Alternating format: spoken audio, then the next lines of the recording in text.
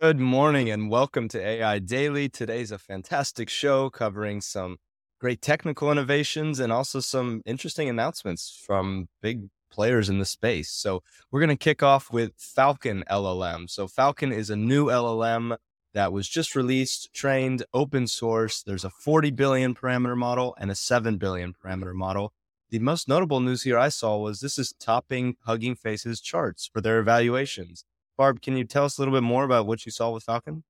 So this is pretty interesting. So Falcon is the new leader. Who knows how long this will last? They have a sort of a raw, unfiltered model. They have an instruct model as well. If you want something that's more specific for a chat-based experience, they also have what they call its little brother, a 7 billion parameter model. And, one of the cool things I found, I think they use 4 or so different benchmarks to rate these different LLMs against. And one of them is called HelloSwag. And it's a model that for, I don't know if anybody knows yet, but humans perform at about 95%, where still some of the state-of-the-art AI LLM models are only performing at around 50%. So I just thought that was a cool name for a benchmark, HelloSwag. Connor, what did you see here with Falcon? What was interesting to you? Yeah, they're releasing some of their data and stuff, but I think the most interesting part here is the licensing model they're pursuing. So for personal and research uses, it's completely free and open. But then for commercial uses, it's kind of like Unity, the game engine, where if you're making under $1 million in revenue, it's also free. But once you hit above that, you have to pay a little bit of royalty, which is a pretty fair model. It's worked very well with Unity. So you can see it working well with AI models.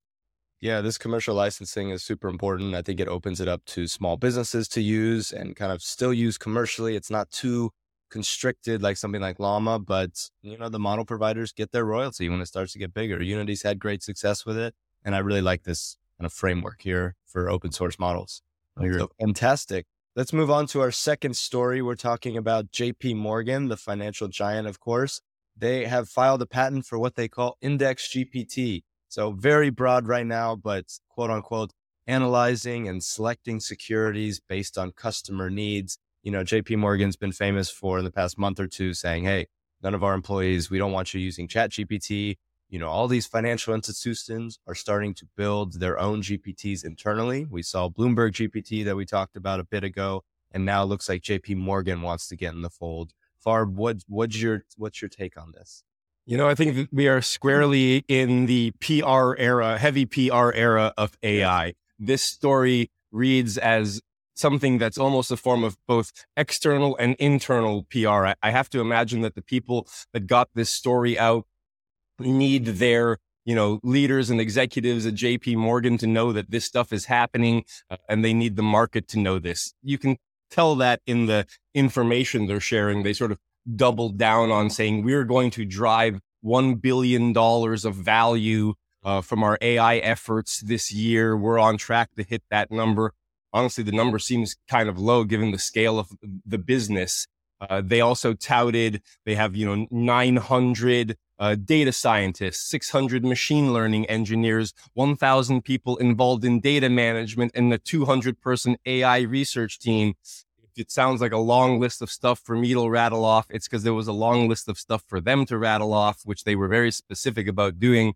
And they want the market to know that they are all AI, tons of AI, billions of dollars of value in AI. It's actually cool to see everybody, getting behind this new technological trend. I feel like it's been a decade since we've seen something like this. Yeah, no, I'm completely on point with you. I think it's a lot of PR hype and, possibly just patent trolling at some points, releasing all these. But, I talked about last week, I think there's some big funds beginning to use LLM in interesting ways. So Connor, do you think there's going to be anything here to IndexGPT? I'm not sure if you got a chance to look at the patent or anything like that, but, GPTs in financial services, do you think we'll see benefits to consumers, to the business themselves?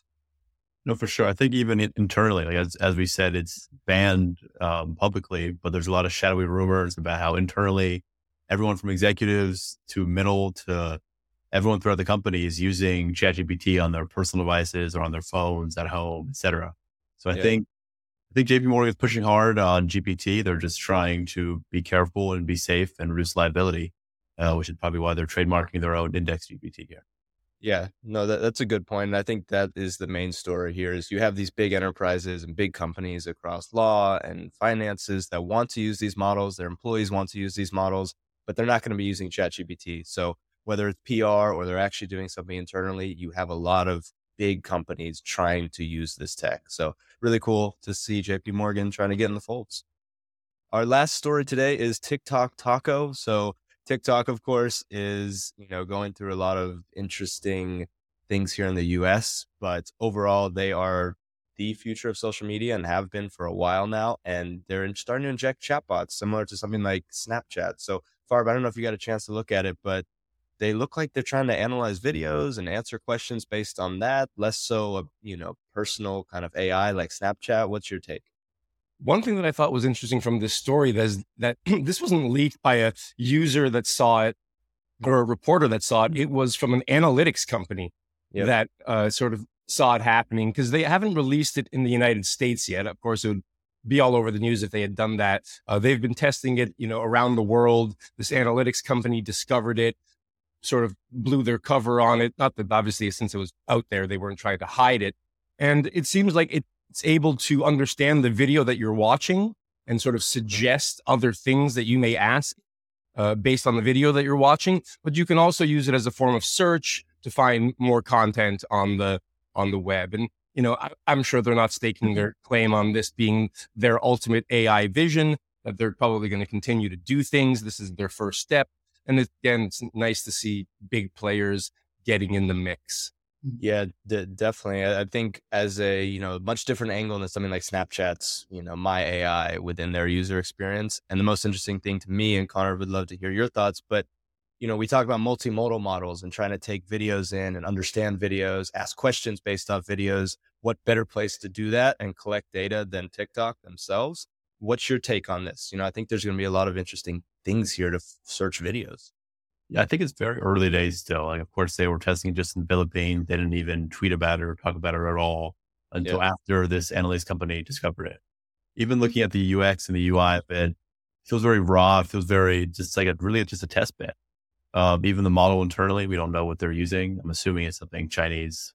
It's officially, they said nothing from TikTok or from ByteDance, but you can probably assume it's not OpenAI. They want to keep the data in China.